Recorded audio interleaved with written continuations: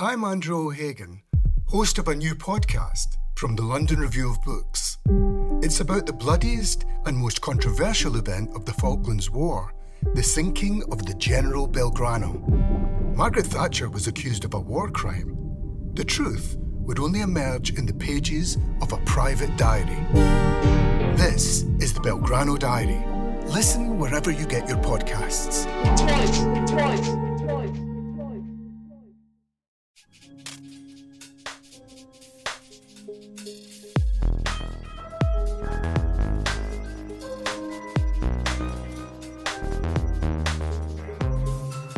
You're listening to the LRB podcast.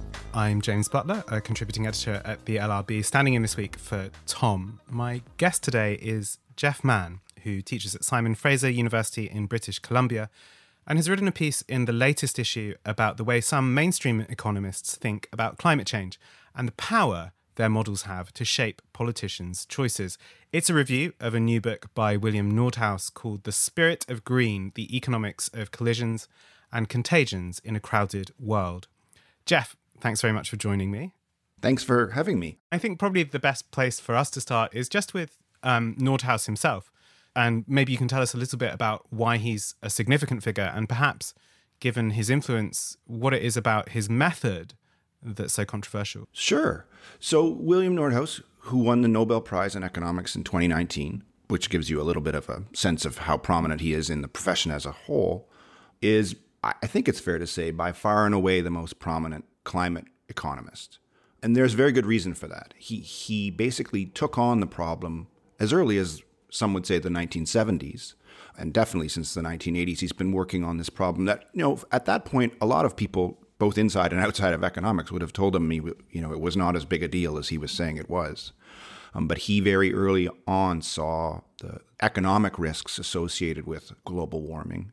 And over the years, especially over the last, say, 25 years, he has been working often with a large team, and he's always very careful to credit the whole team, to develop a model that will allow us to understand the economic impacts on the global economy mostly. There's also regional variations. But the costs associated with climate change and the effect on long-run growth. And that model, it's DICE, the Dynamic Integrated Climate Economy Model, and the regional one is RICE, as you can imagine. And that model is a very large and complex set of equations that tries to take account of the effects of largely temperature change, on long-run growth. You mentioned in the piece that, or the piece takes some of this to task. What is it about this method that's so controversial, or so questionable for you? Well, I'm certainly not the first to raise some concerns about the model. The point that comes up a lot in the piece that I wrote around discounting, which actually isn't a huge part of the book, has long been a focus of critics of Nordhaus. But the problems with the method are in some ways multiple, and in other ways, I think Nordhaus would in some ways fairly justify the model in the face of the criticism by saying that the criticisms ask more of the model than the model attempts to do, which is certainly true. But effectively, what the model does is it attaches a very simple model of climate change, like climate science model, and for the most part takes the output of that model, which is usually, for the purposes of these kinds of models, just as I said, the temperature change, and plugs that in via a sort of baseline part of the model to figure out the costs associated, as I mentioned, with climate change for the larger global economy. And as you can imagine, the reductivisms that have to happen along the way, in particular for reducing the problem of climate change really to one of just rising temperature, which is actually a relationship that we don't fully understand to begin with, the effect of emissions on actual global temperature change. But even if we take that sort of range of probabilities as accurate and plug them into a larger understanding of the economy, then we can end up with a very, very, very simplified, and in fact, some might even say arrogant set of assumptions about what the economy will look like. Inside that model, of course, there have to be a great deal of simplifications as well. And one of the main features of those models that can really shape its outcome, and this is the part that has come under significant criticism, is the so-called discount rate that is plugged into the model to take account of the changing nature of costs across time. The assumption being that costs closer to us have a greater weight in our decision making, And so we discount the future at this or that rate to tell us how we might prioritize interventions in the climate system over time. Nordhaus's discount rate is quite a bit higher, which means the future is less valuable than many people would feel comfortable with. And that has attracted a great deal of criticism. And so the model itself has technical features that I think everyone admires in terms of its original contribution to this kind of research. But it has become the benchmark model, and it shapes how modeling is done in a very significant way, such that not everyone is using dice and rice, but the people who don't use it have to spend a lot of time defending themselves for not doing so. Most famously, Nicholas Stern's work in the Stern Report of 2006, which uses a different model, but has to spend a lot of time defending itself. I want to come on to discounting in a bit because, I think it's useful for us to kind of work back from the influences or the kind of influence that this stuff has on public policy to rewind back into how it works. You mentioned the piece that Nordhaus treats climate change basically as a negative externality, effectively kind of unintended consequence of economic activity. And so he says, well, the solution then is to price those consequences in to your economic activity itself. And so that ends up as a kind of carbon tax of some kind. You basically put a price on using carbon, and that will encourage, the system to reform itself around those consequences which are now internal to the system. And so that sounds sort of both deceptively simple and really quite attractive. So can you see the attraction of and this is now hugely influential as a way of kind of approaching the question. So can you see why that framing might be attractive, and maybe what is missing there? So what feeds through and what starts to disappear in that kind of headline figure of, you mentioned that the number that they put on it is $45, which sounds worryingly low for a ton of carbon. Right. The attractions of this approach to understanding the problem and perhaps even outlining what we should do in the face of it, climate change being the problem in this case, are I think very understandable for several reasons. But one of the most important, and I think this comes up when in discussions of larger kinds of political change more broadly, but certainly climate change poses us in a more immediate way, is the fact that it kind of tells us that we can keep doing everything else the same way we've been doing it. We just need to adjust the price levels or the relative costs of certain behaviors. But it actually doesn't address, I think Nordhaus would be the first to admit it doesn't address these problems. But the question is, can we not address them? That's the big question. Can we move forward without addressing the questions of institutional and political change, the massive amounts of actual material transformation we have to create very, very quickly, which Nicholas Stern has actually been talking about lately. He, too, is very critical of the standard use of IAMs, integrated assessment models, I should say, which is the broader collective term for these models. But the attractions are significant because this is really, we can tweak this. We can tweak the existing system. There's a great deal of resistance, but we have the mechanisms already in place for taxes like this, for calculations like this, for the institutionalization of this way of understanding the world. I am entirely sympathetic to the desire to find a simple solution to this problem. But the biggest problem, and I'm stating the obvious, is that this encourages us to think there is a simple solution, and there is not. And the significance of that willful ignorance is exploding as the moments tick by. And to the extent that these models can convince us, again, that we don't need to look very far, we, arguably walk further and further toward the edge of the abyss. And that is a very, very troubling dynamic that, whether intended or not, has become, I would argue, the most significant implication of Nordhaus's work. I mean, one of the things you mention in the piece is that there are other things that Nordhaus seems to want us to accept, and one of those things is that 3.5 degrees of warming, I can't remember whether he regards it as the most likely outcome or that it's the optimal outcome. It's the optimal outcome according to a paper from, if I remember correctly, 2017. So he may have changed his numbers, but every number in that is drawn from his contributions to the economic literature, every number in the article. And I think he means it as the optimal, at least at that point, given existing cost structures and expectations of economic growth. And again, I should preface this by saying that when economists say the optimal, they mean from a very particular perspective. That's an efficiency measure in terms of costs. And so when he says 3.5, he's not saying, I want 3.5. What he is saying is that given the trajectory of the economy as he understands it, and several other people understand it as well, and given the benefits of the growth that will accrue if we don't intervene too much, then 3.5 is the optimal outcome in terms of balancing the benefits of growth with the costs associated with a warming Earth. But doesn't that lead us to kind of two interrelated questions, one of which is, what gets counted in that calculation of the optimum? What gets valued, essentially?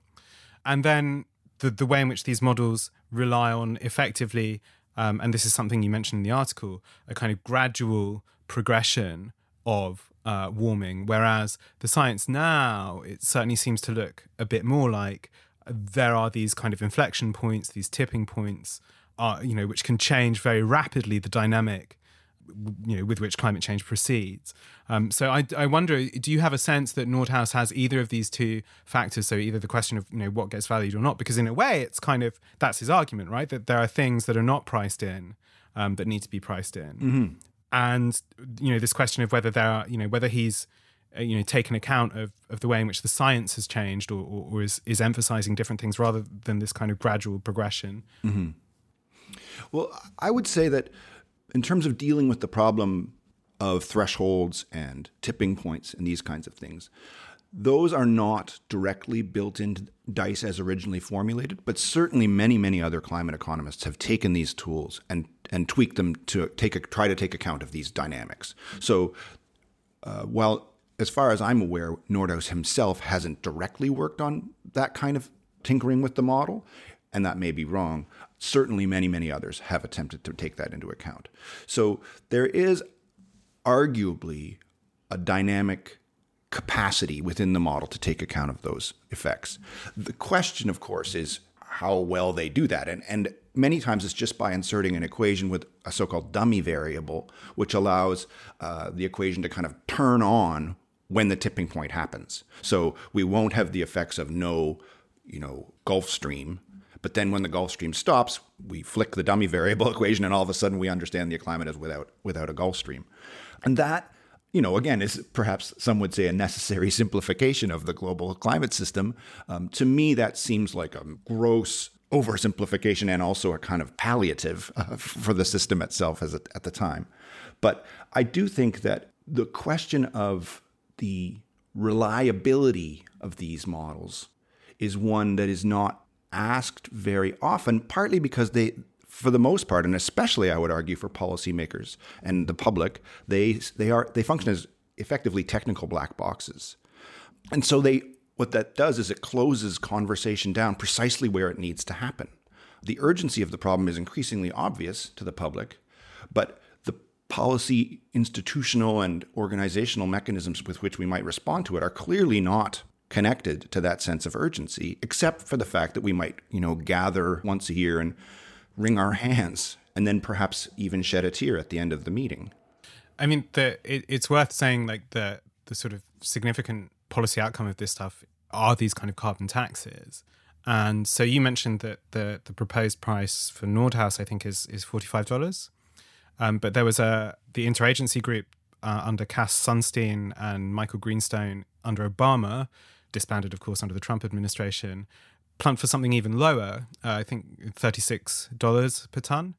And then there's also, I went searching around because it struck me that this was a very low figure. I went searching around for the kind of IPCC paper on this, and I found something from October 2018, which is the time at which Nordhaus was getting his Nobel. And the IPCC released a report saying, for 1.5 degrees to remain possible, then by 2030, the pricing would need to be somewhere between $135 and sort of $6,000 a ton, which is certainly rather different to what Nordhaus is proposing. So, the politics of these kind of carbon taxes, is unarticulated. I mean, you get this, we'll put a carbon tax on it and, that'll help us. But actually, the question remains kind of unanswered unless you're really contemplating doing something, fairly punitive by the IPCC's measure. It doesn't seem necessarily that it's going to work. Yeah. That's an excellent question that we should be asking. And agreed, I have a friend here in Vancouver named Mark Lee, who is a senior economist with a think tank here in town. And he has worked on these problems for years and years and years. And his estimation, and it's just an estimation, is that nothing below $200 US will have an effective behavioral impact. Here in Canada, we nominally have a carbon tax, which has caused outrage amongst several of the people parked in Ottawa right now, actually. But it's nowhere near $200. I mean, it's not even it's at a level that is sort of a distraction, a little bit of an irritation, like a small fly or something in the pricing structure. The way that Nordhaus calculates $45, which was actually, I should be clear, is just an updated variation on a paper that he published in 2019. And so I just recalculated the value for the present day. But regardless, that's clearly in the range that he's proposing. And he does mention that it should ratchet up over time. So that's presently what it should be. But he imagines, say, in 2050 that it would be considerably higher. So it is worth mentioning that. But the bigger question you're asking, which is individual consumption and production decisions the place where we need to intervene?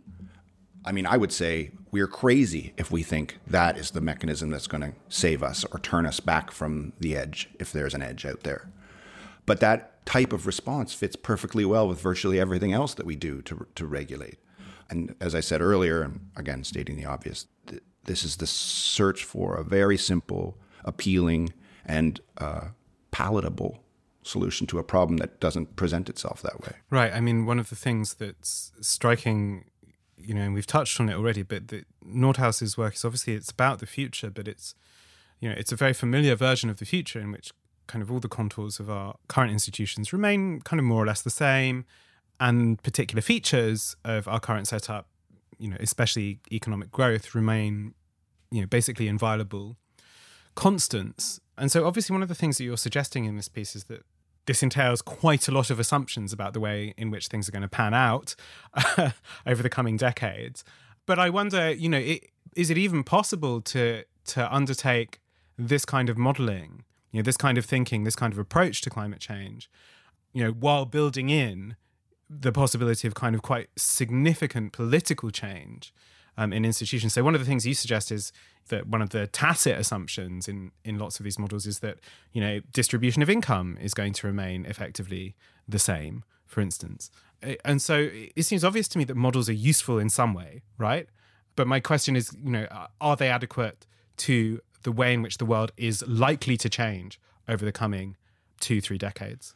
If I'm honest, I waver a tiny bit on these questions, the relevance of models and whether or not this is the approach we need to take, whether or not it can be paired with, a more radical institutional thinking. I'm not sure I have a clear answer to myself on those questions. I do think that it's not always, if I'm honest, it's not always obvious to me that the modeling has a role. And in fact, I'm certainly not the first person to say that. As you can imagine, even some climate economists like Robert Pindick at Harvard has, written very powerfully that IMs so misstate or have the capacity to so misstate the current situation that we should really just be asking climate scientists for their opinion, to go with expert opinion. And he really has made very powerful arguments in some ways against this kind of modeling, precisely for the reasons that we were discussing earlier. So I'm not always sure. I'm sure there's people who will hear me say that and think, what the heck is he thinking? Of course we have to model. It's the only way we can anticipate the future. I'm not so sure that's true. And in fact, if the modeling, again, becomes this a way to sugarcoat the future, then it actually does a lot of harm. I mean, I know that you and I have had the chance to talk in the past about some other work that I've done around institutional and political change associated with climate change. And I think we see that happening already. But these models have no capacity to take account not only of the positive things we must achieve, massive transformations of our energy system, the way we use land, not just our tax system, but the whole sort of distributional mechanisms we use to run the modern state, all of these things have to reshape themselves.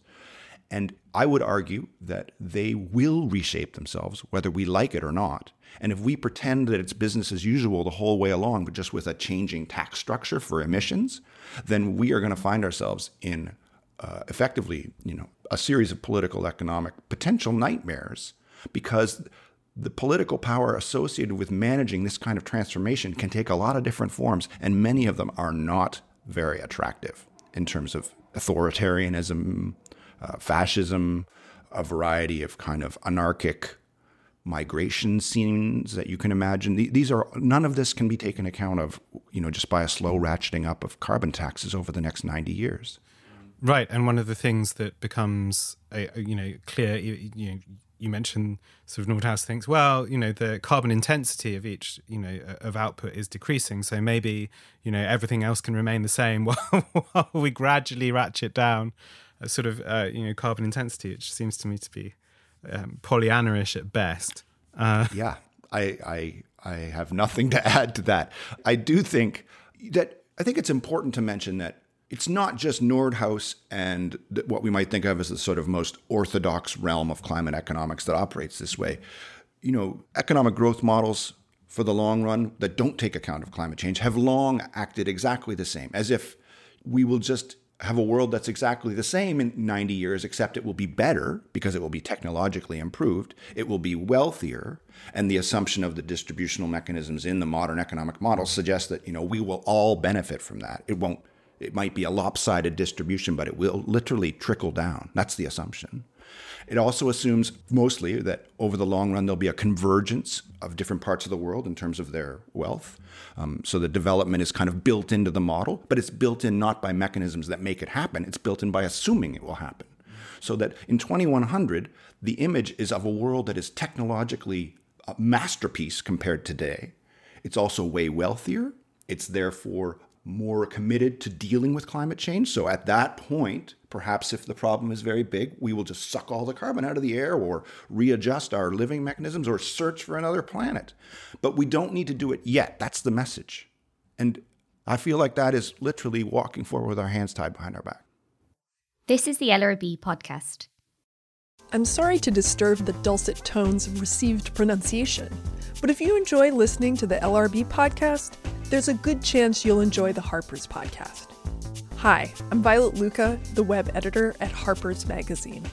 Every Monday, I speak with writers such as Lauren Euler, Adolph Reed Jr., Will Self, Vivian Gornick, Elisa Gabbard, Hari Kunzru, and Garth Greenwell about pieces they've recently contributed to Harper's, as well as the issues of the day. You can find an archive of all of our episodes and subscribe on any platform you'd like by visiting harpers.org/podcast. We should come on and talk about discounting, actually, because I think it ties nicely into that question about the future and the way in which we think about the future. And it seems to me that discounting in public policy is all to do with decisions about the future. And it's something that might seem, I guess, a bit alien to a non-specialist, but I think it's very sort of well spelled out in the piece. As I understand it, discounting is a macroeconomic form of the kind of decisions that we all make. Money now or later, well-being now or later. And you point out that there are, or maybe ought to be, ethical and political and normative elements in this calculation which are sometimes elided. So first of all, have I got discounting right? And tell us a bit about maybe why it matters in this context. Yes, you've got it right. I mean, the intuition, once I think we take the time to think about it, is very straightforward. We all do the kinds of decision making that you described. We might prefer to accept a bit of money now that is perhaps a little bit less than if waiting for more later, because we have needs right now that we need to address, or a whole bunch of other factors that might, shape our decision. And so discounting is effectively the modeling communities, or the economists more generally, way of thinking about the fact that our relative assessment of costs now and costs in the future is going to be different. And effectively, we're most likely to prioritize our decisions now, or the effects on us now. And so if we think about, say, massive investments in infrastructure to deal with adapting to climate change, there's a big question that arises at a sort of social or societal level. Is it worth it for us to spend hundreds of millions or even trillions of dollars to deal with a problem that as yet would not seem to merit that kind of response? To understand or to assess the relative costs across time of that decision, economists use something that they call the discount rate, which we've been talking about a whole lot. And that is really just an assemblage of factors to produce one number that will allow us to think about how much we discount, in other words, value less than our own time, how much we discount costs in the future. And if you don't care at all about the future, then you'll behave exactly as would benefit you now. If you care a little bit about the future, you'll change your decision-making a tiny bit, these kinds of things. And so Nordhaus's discount rate is higher. In other words, he devalues the future more than some others. And he does so because he says that the market actually gives us a number. We don't have to do complicated math to discover the discount rate, because the market tells us it. If the market return on a 20-year bond is 4%, then that's telling us exactly how people are assessing the future, that they need a 4% annual return to spend money now to deal with problems in the future, in 20 years in the future. And so if you set the discount rate inside your model as lower than that, in other words, valuing the future more, then you're actually inaccurately representing society's priorities. So he says the only revealed rate, we can make up all these other ones out of our ethics, he says, and that's fine. But the revealed rate is the one revealed in the real rate of return on capital in the market. And right now, say it's about 4.5%. And 4.5% versus 1% in different discounting rates in different models means literally the difference between valuing someone 50 years down the line, the welfare of someone 50 years down the line at, somewhere between, say, half of ours to something like 1/8 of ours. Like, in other words, my grandchildren's welfare is valued in that model at 1/8 my own welfare. And when we say it out loud, that's kind of freaky. And in fact, as I know you know, but others may not, Frank Ramsey, the economist of 100 years ago, who sort of is understood to have really established the pattern on how to think about this stuff, he said, the most famous paper that, laid this out, that if you set your discount rate at anything other than zero, it's a failure of the imagination and of morality. We should be generationally equivalent across time. And that does make sense. But then if you look at the world, Nordhaus is describing something much closer to reality than Ramsey is. Right. And I mean, I think that's one of the defenses Nordhaus has, right? As you outline it, he's, the question of whether these market signals can be taken as descriptors of general kind of human consensus. It seems to me that the market is distorted in all sorts of ways. Whether the market itself should be taken as a signal of kind of, human consensus, I think is questionable itself. But even if you were to do so, like, you would have to look at an, enormous number of impacts on that to, which looks to me fairly questionable if you're going to take the number at the end as a clear signal of what people truly value. Nonetheless, it seems to me that he has, an uncomfortable political point for people like you and me, which is that if you were to try to make something like a carbon tax work within the structure of the global economy as it exists today, it would need to compete in some way with the rate of return on capital, right? And so, it's almost as if it leads us to these conclusions, which are that, that maybe that is going to be insufficient. Is his defense really just simply, this is, and I know that he said this kind of quite explicitly at various points, this is the only realistic, the only kind of practical way available to us to deal with kind of the carbon system, right? Is this, the model that he puts out and the kind of policy proposals that arises from it? Does he consider anything else? Does he consider critiques of that position? He probably does. I'm not aware of places that's become, an important part of discussions or papers or books that he's written, but I could be wrong about that, certainly. He would also, I'm sure, agree that regulation more broadly is an essential part of this transition. That doesn't necessarily involve taxation. It could be, banning certain kinds of behaviors or subsidizing certain technologies that might help us in the future. I'm sure he imagines a whole suite of what I would describe as quite mainstream policy responses to the problem. But it is nonetheless the case that the kind of jewel in the crown of this framework is a carbon tax that forces people to so-called internalize the externality, which is the production of, greenhouse gas emissions that if we can cost properly according to this logic, we can kind of force people to pay for them before they've even emitted them. I do think that is ultimately the proposition in the book, that this is really the only realistic way we're going to address this problem. And even if one thinks that's true, which many, many people do, we can still very much debate the way the model is structured, its discount rates, its capacity to take into account the kinds of material change that needs to happen. I know that Nicholas Stern has recently been working very hard. This is a person who's used IAMs a lot over the years, and I know that right now he is working very hard on trying to think about what he calls the sort of deep uncertainty associated with any of these models, even if we imagine they are the solution. Some of the key parameters, the functional form of the equations, even the variables themselves are subject to such extraordinary uncertainty that the results could be seen as a best guess, or they could be seen as total and complete madness based on things pulled out of thin air, literally thin air. And to put our faith in that as the policy mechanism is very hard for some people to swallow. I mean, it seems to me that we circle back to the kind of question of the normative here, and especially perhaps the question of sort of standpoint. And so, one of the things that you're saying is you're explaining the discount rate here is that, well, it's a problem that hasn't, really affected us that much yet. But the question, it seems to me, is who gets to be in that us? And, you say in the piece that, the standpoint of a farmer standing in a flooded field might be very different to a kind of what looks to me like a very narrow band of sort of professional, largely kind of elite university-based economists, which seems to be the kind of body of technical knowledge that Nordhaus is drawing from. So, I guess my question in some ways, it just leads on to, I suppose, the question of politics more generally, is how those perspectives come to count. Because one of the things that we've seen, time and time again, every year or every conference is that you have the Global South coming and saying, well, we're actually experiencing the consequences of this already. It is something that we are now facing quite clearly.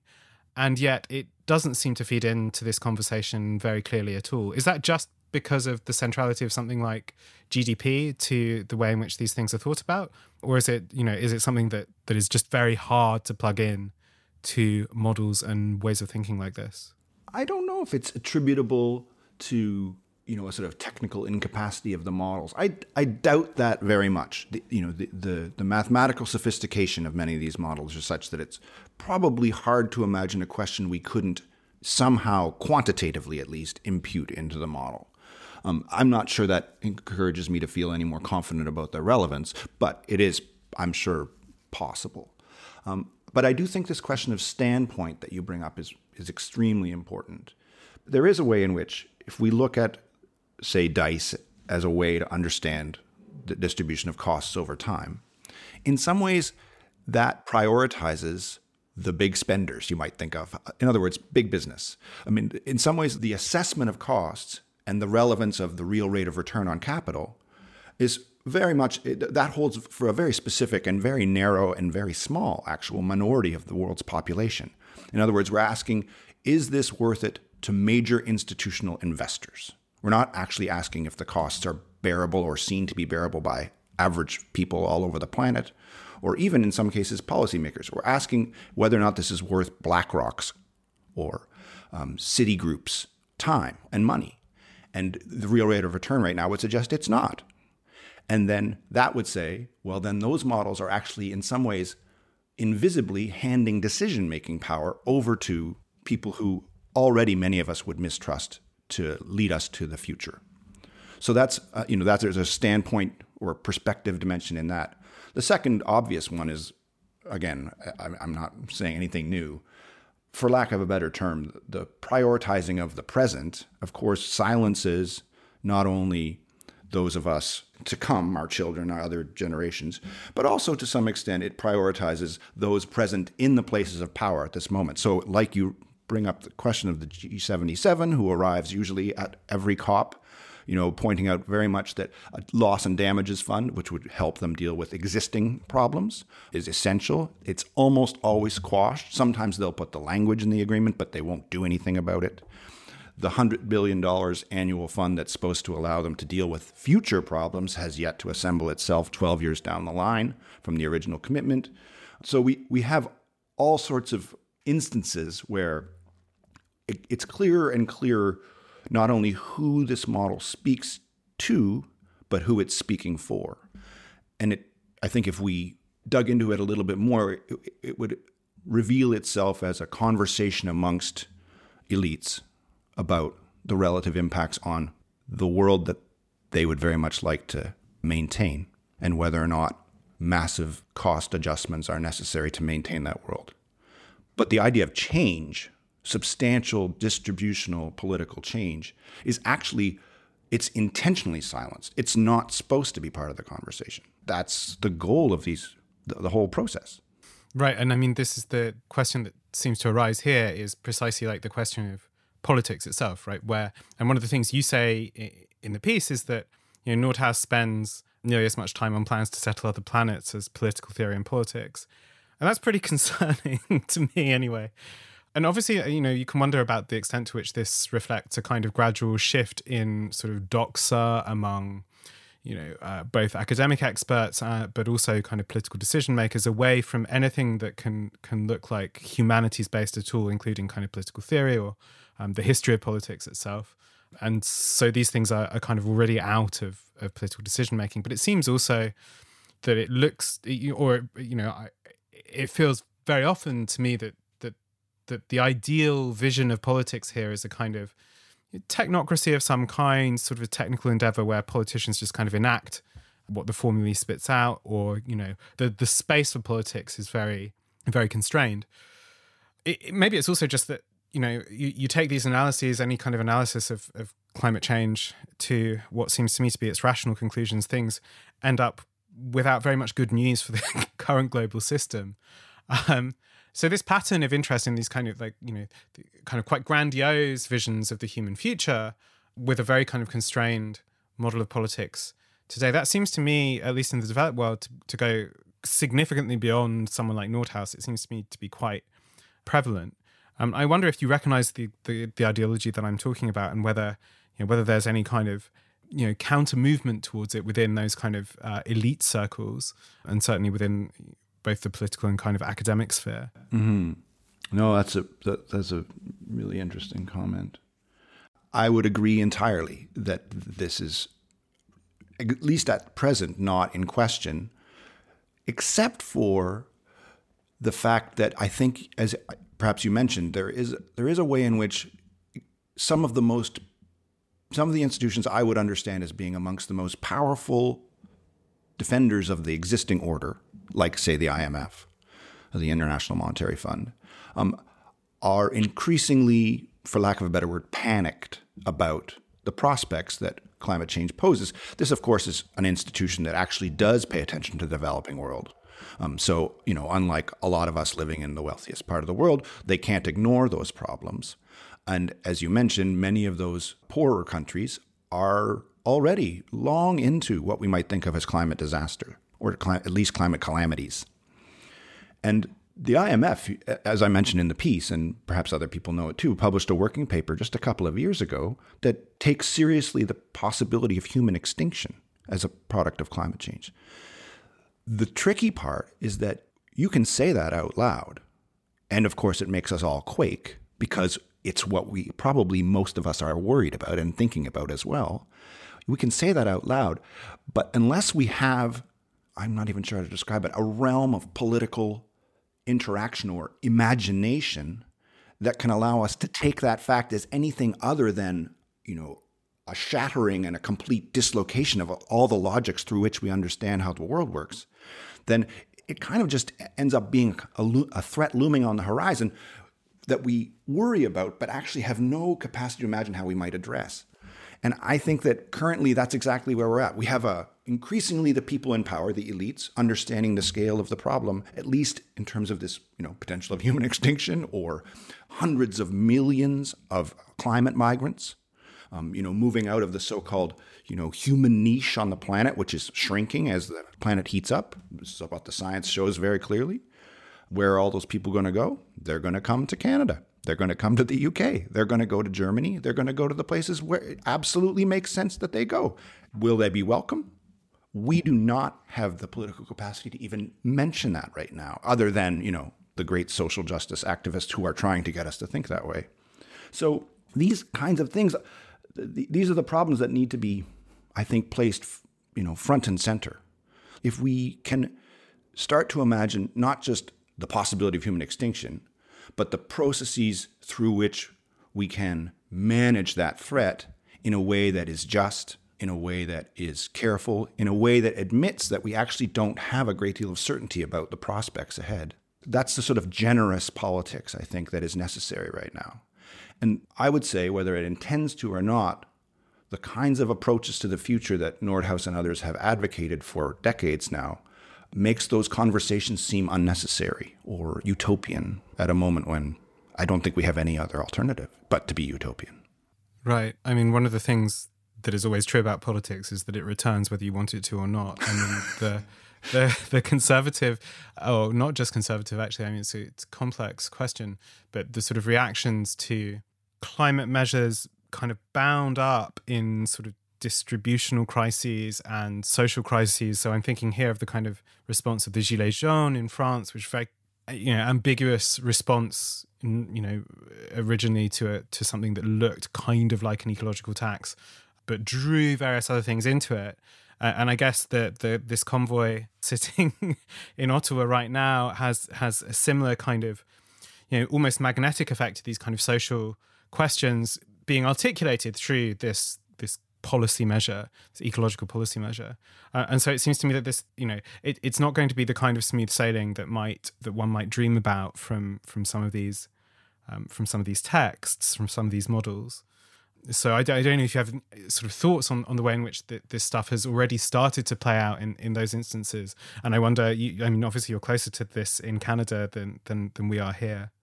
I think that there are certainly central to these dynamics are the ambiguities that you mentioned, the sort of complicated ways that something like a carbon tax or a gas tax amongst the Gilets jaunes, or here climate isn't actually super central to the convoys right now, but the same communities that have kind of motivated that are also very concerned about carbon taxes, and in some cases the climate change is a hoax and this kind of thing, a sort of imaginary politics around which people can rally who feel, I guess, completely disconnected to what we might think of as mainstream political discourse. And I do think that it's the ambiguity that matters. The question is, I think, and I don't have an answer for this, but the interesting or important question is not so much erasing those ambiguities, because those are, in my opinion, essential dimensions of any kind of substantial progress, for lack of a better term, at this moment. There are, all of the things that we're talking about doing will have significant dislocating effects.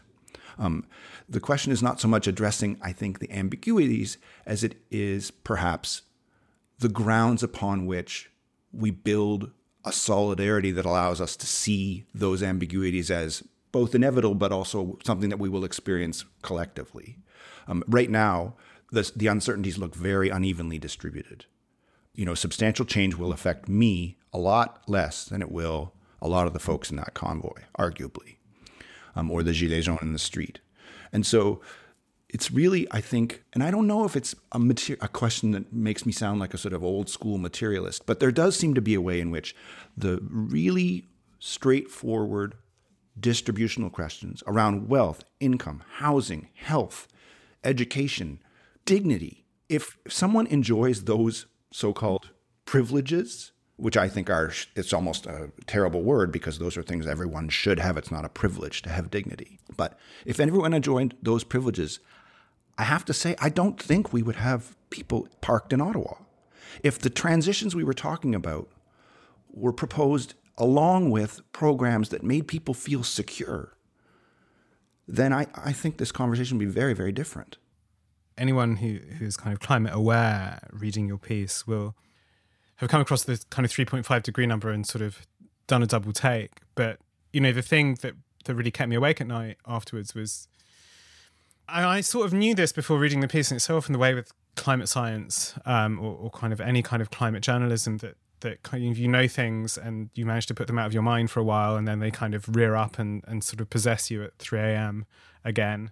But the thing that kind of kept me up at night was that these models, they're not being used by, the Law and Justice Party in Poland or the kind of, the Australian extractive industries. These are the models that kind of putatively progressive governments are taking as the fundamental basis for their political approach to climate change.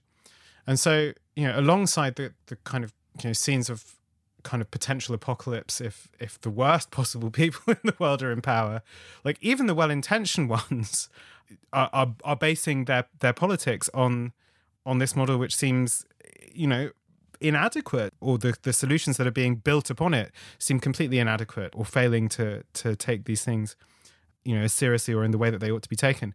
It feels to me that ought to be politically explosive, and that it almost amounts to another kind of form of denialism. Mm-hmm. I mentioned it in the piece, but lots of people have used this phrase that there is a sort of new denialism that I would say is captured very clearly in the leadership of Justin Trudeau here in Canada, where it's this sort of, yes, climate change is a big problem and it's a real threat on the future horizons, and we take it very seriously, and then do nothing, or literally close to nothing. In some cases, not just nothing, even worse, building pipelines, all of the rest of it. It's a kind of performance of urgency and a practical denial. And I think you're absolutely right. And it's also true, as you say, that because any kind of regulatory response to climate change, either in the form of carbon taxes or cap and trade or emissions trading systems at a regional level, any of this stuff, this is seen as like cutting edge progressivism. And it's proven, at least thus far, to be actually completely meaningless in terms of affecting the trajectory of the climate. And so that is a terrifying thought, because these are the people who we're putting all our hope in, or these are the institutions that we're putting all our hope in, and they could very easily be erased by law and justice parties or Republican parties or conservative parties here in Canada. It doesn't really matter. We could go on and on about the folks who would oppose this stuff. So I think you're right. And in some ways it makes me think, and I don't really have an answer to this at all, but I do think these are discussions that are happening all over the world in climate justice, conversations, is where the site of the appropriate politics lies, at least right now. Is it at the level of the state? I don't know if that's clear. I think a lot of people are starting to think that the kinds of action that will fundamentally transform our relationship with the earth and climate change will have to be motivated and organized at scales other than the formal institutions of the state.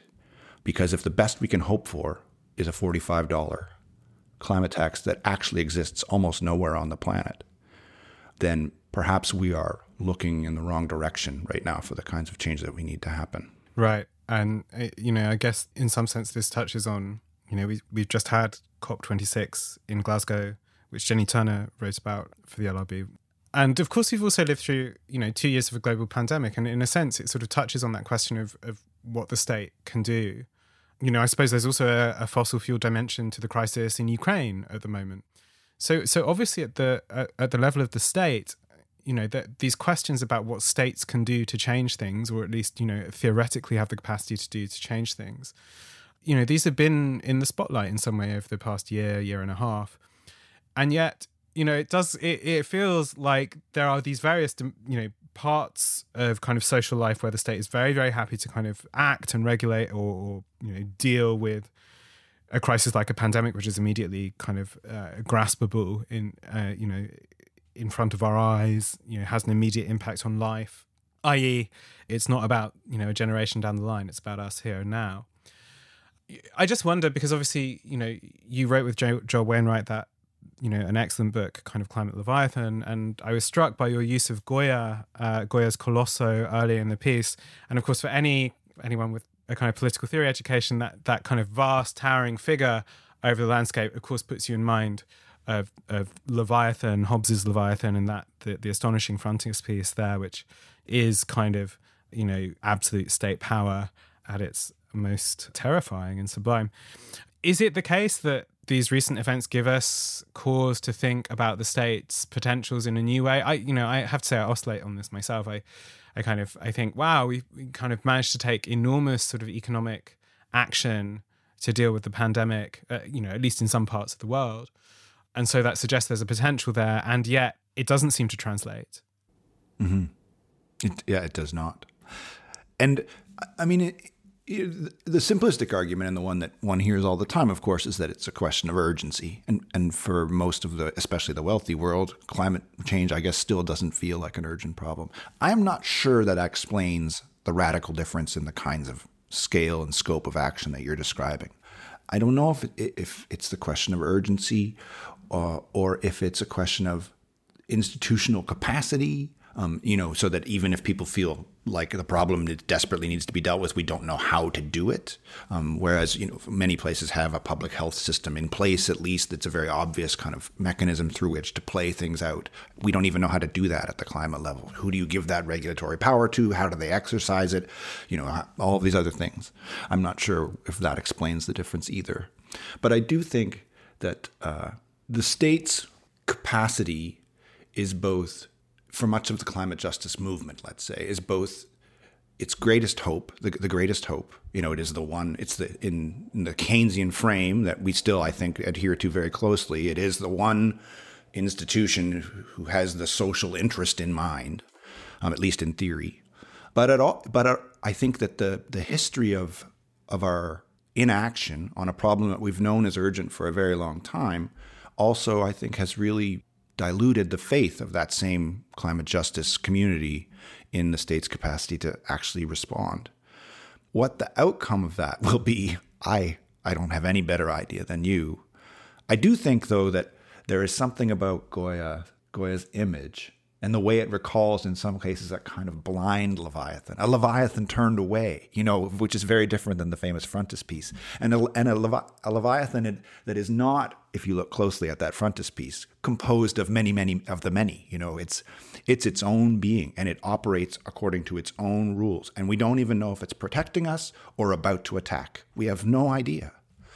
Just to add something I think you might find interesting, unsurprisingly for you, the piece was quite a bit longer when I sent it to the LRB, as you can imagine. I'm sure many of us have experienced this. And there was quite a long conclusion that brought it back to another painting or drawing by Goya from several years later called The Giant Seated, or at least that's the title we've given it. And the giant is a hulking figure, much like the one in El Colosso. And he's sitting with his back to us on a hill, probably like the hills that El Colosso looms over in the original painting. And he's looking back over his shoulder with a look of half disgust, half resignation. And as if he's looking past the viewer at something behind us. And I thought, and that's why I put it in the original piece, that this was in many ways what we might argue Nordhaus's Colossus has become. And I would be curious to hear how he thought about what had become of his Colossus and what exactly it's looking at over our shoulder. And it's a very un-Leviathan figure. It's a Leviathan beaten, but I don't know by what.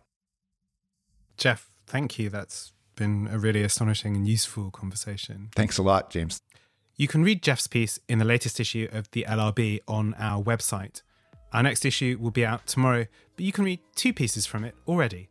Paul Theroux's diary about V.S. Naipaul, and Lala Khalili's review of retired US Army General Stanley McChrystal's Business Self-Help Guide. They're online now.